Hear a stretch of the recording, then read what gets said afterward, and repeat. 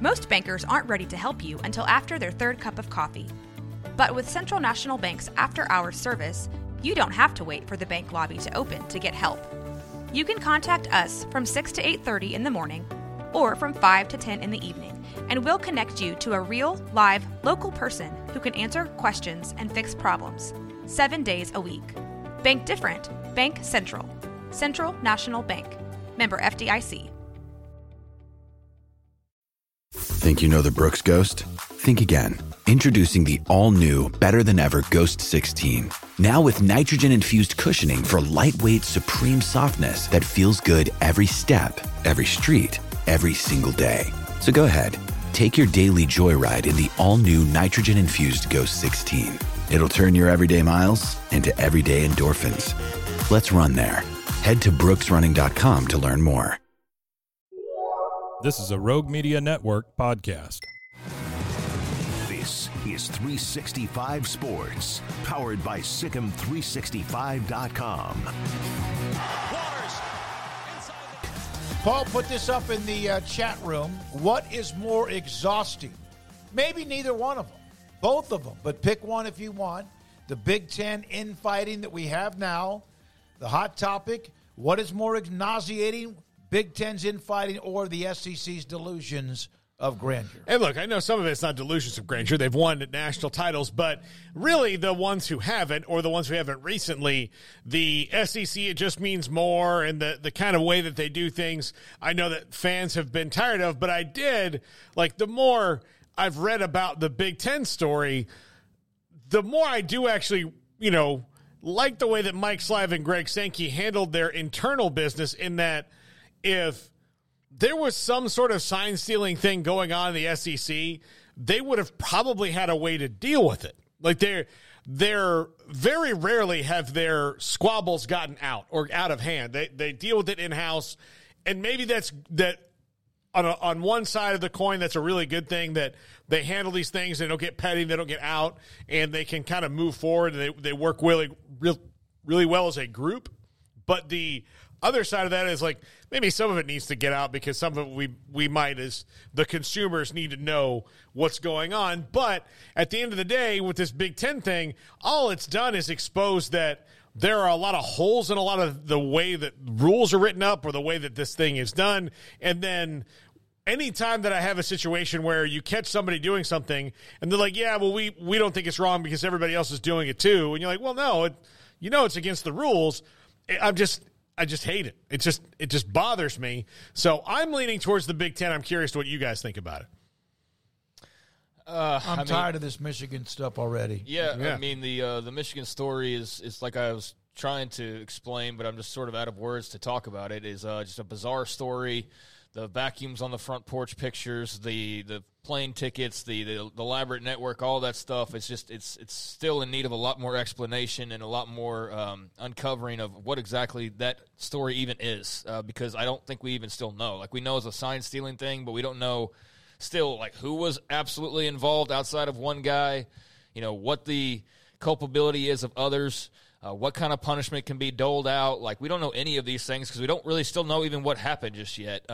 But the fact that it is going, being a daily thing now for the past several days, and it's still kind of in the same spot where it's uncovering more and more and more bizarre things, leads me to believe we're going to be talking about this for a while longer, and that does give me a little bit of tired head because, Michigan's got a pretty big game coming up this week. Yeah. I don't know if you guys know that. Yeah. Michigan's got a pretty big damn game their first real coming up. test. Yeah, the best team they played this year, and we're talking about some goof who has, speaking of delusions of grandeur, I think that's the guy with the porn star name, who I'm just tired of saying his name at this. Like, it was funny and goofy to say his name initially, but now I'm just kind of tired of it. So I think I'm probably leaning towards the Big Ten infighting, even though I'm focusing just on the one guy. So, I mean, if you add in now the Spider-Man meme pointing at each other, oh, you cheated, but our cheating's not as bad as your cheating. There's that element. So I think based on the way I'm ranting on this, that I'd go with option A. And that's also because this is all very much front and center, and it's all very much brand new, and it's hard to kind of unpack. But and I don't know, nauseating. I'm not nauseated by any of this. I'm kind of, not even annoyed. I don't know what I think about the whole thing. I'm just kind of like, oh, this is interesting. Whereas with the SEC thing, I mean, that's been commonplace now for 2 decades. I mean, that's been this way for forever. If Oklahoma doesn't get upset by LSU years and years and years ago, does this SEC run start, and become what it became with Alabama joining the party, and then, Florida was joining the party, and LSU obviously kicked off the party, and we've seen Auburn jump in there, and we've seen Georgia now jump in there. I mean, delusions of grandeur, I don't think there's anything delusional about it. I think it's just it is what it is, and they are the best conference, have been, stand to continue to be. The Big Ten, with the way that they've reloaded, have a chance to topple that. They've got a good set of teams at the top. They've got great teams that are coming in. How that all balances out moving forward will be fascinating. But, yeah, I go topic A because I don't think there's any delusions on the SEC side when it comes to what they're bragging about. Now, there are delusions in terms of, like, why is a South Carolina fan bragging about Georgia's national championship? Yeah. That does not make me nauseated. It does, to that point of the side of it. So, yeah, if we whittle it down, I am nauseated by Vandy fan, flying a banner for Bama's title and bragging as though they won it themselves. But the Connor Stout, I said his name, damn it. The Michigan story is starting to get me a little sick and tired at this point. Well, here's the part about it. I don't know how it's going to end. I think it's going to end up in court. Even if the Big Ten comes down with some kind of hammer, it's going to end up in court. Even if they don't, it's going to still be a story all the way until Michigan's no longer involved. And then, of course, it will be then somebody else that gets involved, like Ohio State, if they keep winning. And it just, in my opinion, overshadows the football season, which is about games, wins, and losses. Is there something nefarious? I don't know. Is it cheating? Everybody has their own opinion. But that's why I'm picking the Big Ten infighting, because what was a Michigan thing, now it's a Democrat-Republican thing, and it's not going to end. Pretty soon you're going to have Penn State involved. Then it's going to be Wisconsin.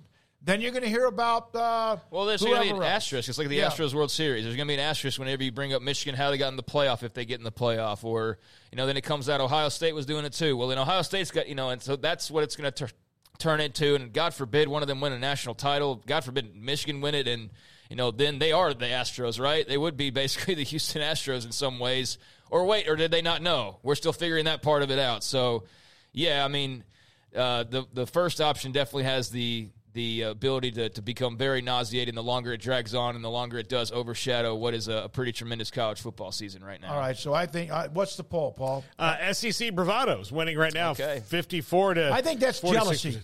Yeah, I think that's more nauseating. It can't, I do think that could be. Whereas I think the Michigan Big Ten infighting is more of like annoying. Yeah, does that make sense? Yeah, because it does make you feel a little gross. I gave examples of like Florida fan rooting for LSU in the national title game so that the SEC can, brag about another title. It's like, but you're supposed to hate each other. That's not how it works. But I also don't think that that's really what's going on. Well, like Florida rooting for LSU. Like, they're rooting for the other team, and then when it comes to it, they do the thing that they think they're supposed to do. Oh, yeah. Which is nauseating. The SEC. Yeah, which is nauseating to your point, yeah. Yeah, that's the thing that's weird to me is that, and I remember this like it was yesterday, when Texas played in 2005, I was on the radio, and the two partners of the show, one of them said, well, I know all the three of us are rooting for Texas. And I was like, the hell I am. Yeah, no. I was like, are they playing, only if they're playing Russia? No, right. I'm not rooting for Texas.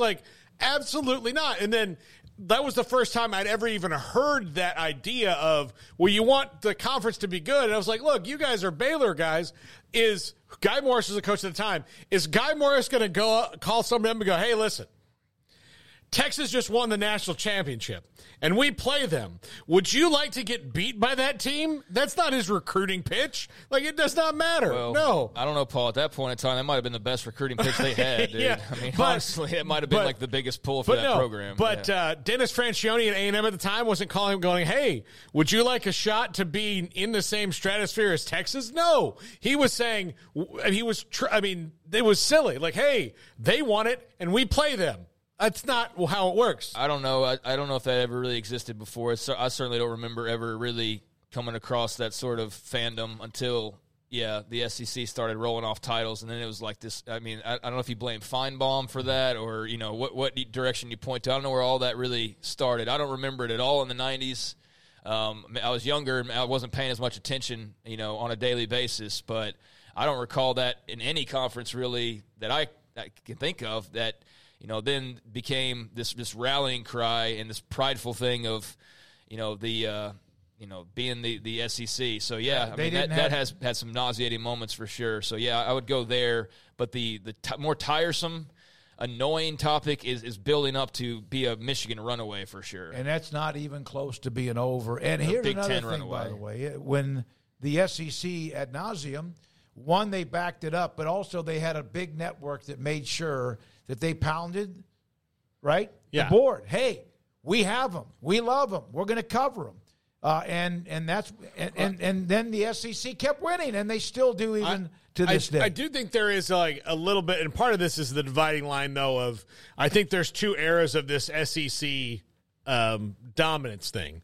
There's the Tennessee and Auburn and Florida and LSU winning, and then there's when Nick Saban wrapped a hold of everything and put a chokehold on college football. Then there's that, and now like Georgia has now. They're the Frazier of the cheers of that. They're a very successful spinoff of Nick Saban because Kirby Smart was there and took it and applied it in the only way that anybody's ever really done it consistently well. So really, there's the pre-Saban where like they built that up, and then after that, literally even the ones who've won national titles, and I'm not taking that away from them, but if you're talking about recency, it's really more about Saban than anything else because he's the one who's dominated that. And while LSU sneaks in every now and again, it's really been about Saban and Kirby. He started it with LSU, though. Yeah. He started the whole SEC run with LSU beating Oklahoma. But LSU hasn't just snuck in. They've been pretty consistent. No, I mean, listen here. Yeah. There was Tennessee and Florida in the 90s, Alabama in the early 90s. They did their thing. But there was not any, like, SEC. That was non-existent because you still had Oklahoma winning the title. You had Texas very much in the mix. But in 2003, when Nick Saban and LSU beat Oklahoma, that's when this all, supercharged, got huge. And then Saban, goes to Alabama, but you had Florida and Urban right after that. And you had LSU still in the mix, and they would win, continue to win as well. And now you've got Georgia. So, I mean, Saban started the whole SEC thing in so many ways at LSU. And so, but you're right in that this all revolves around him when you circle back around. It all started with him. It continued to be a thing for 20 years, as much because of him as any other program. And then when it wasn't their time to be on the mountaintop, they were still always in the mix. And then typically the team that beat them for that was a team in the SEC. Yeah. And so, it's been a run of dominance that, it's not delusional. It's been very much a lot of grandeur for sure to their credit. All right, we will have Ricky Thompson in the next segment, but also today we have much more to get to, including Dane Brugler's midseason top 50 NFL prospects. How many are in the Big 12? How many of them are underclassmen? And then who are they? And what does that mean for teams where they are playing now and what they are about to have to replace? Also, in about 20, 25 minutes, Ashley Hodge, he is, other than Scott Drew, is anybody else more saturated with Baylor men's basketball than Ashley Hodge? I don't think so. Oh, yeah, he's probably even more so than coaches on staff. Yeah, I think so. He'll kind of break down what we saw last night and also some other college basketball news. And then Eddie Lackey, former Baylor all-conference linebacker, and his thoughts about where the program is today. A lot to get to. Thanks for all of you in the chat room, in the text line, and even on Twitter. This is 365 Sports. By the way, the poll was how much overwhelmingly, Paul? It was 71 votes, 52-48 SEC haters. 71-52. I think it's jealousy. Yeah, 71 total votes. Okay. It was 52-48. That's a little closer at the end than I thought. Okay.